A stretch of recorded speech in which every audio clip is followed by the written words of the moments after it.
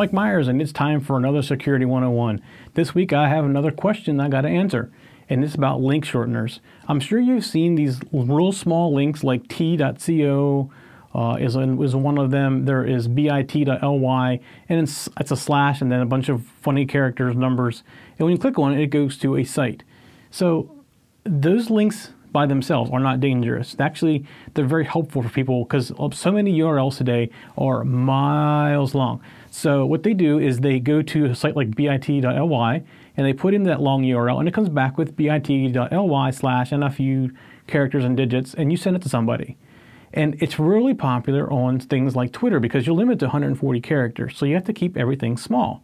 So if you had a link that was 80 characters in itself, there goes 80 of your 140, leaving only 60 left, where bit.ly comes down to 12 or 13 characters or whatever it is.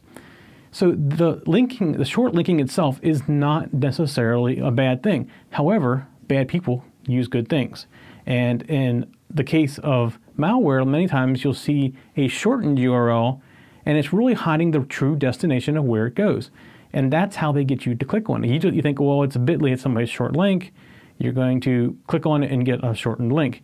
And if you go to it and you realize you went somewhere you probably shouldn't have gone, it's probably too late by then. So it's not saying don't click on them, but be cautious of who's giving them to you, because it's an easy way for people who create malware to hide their true site.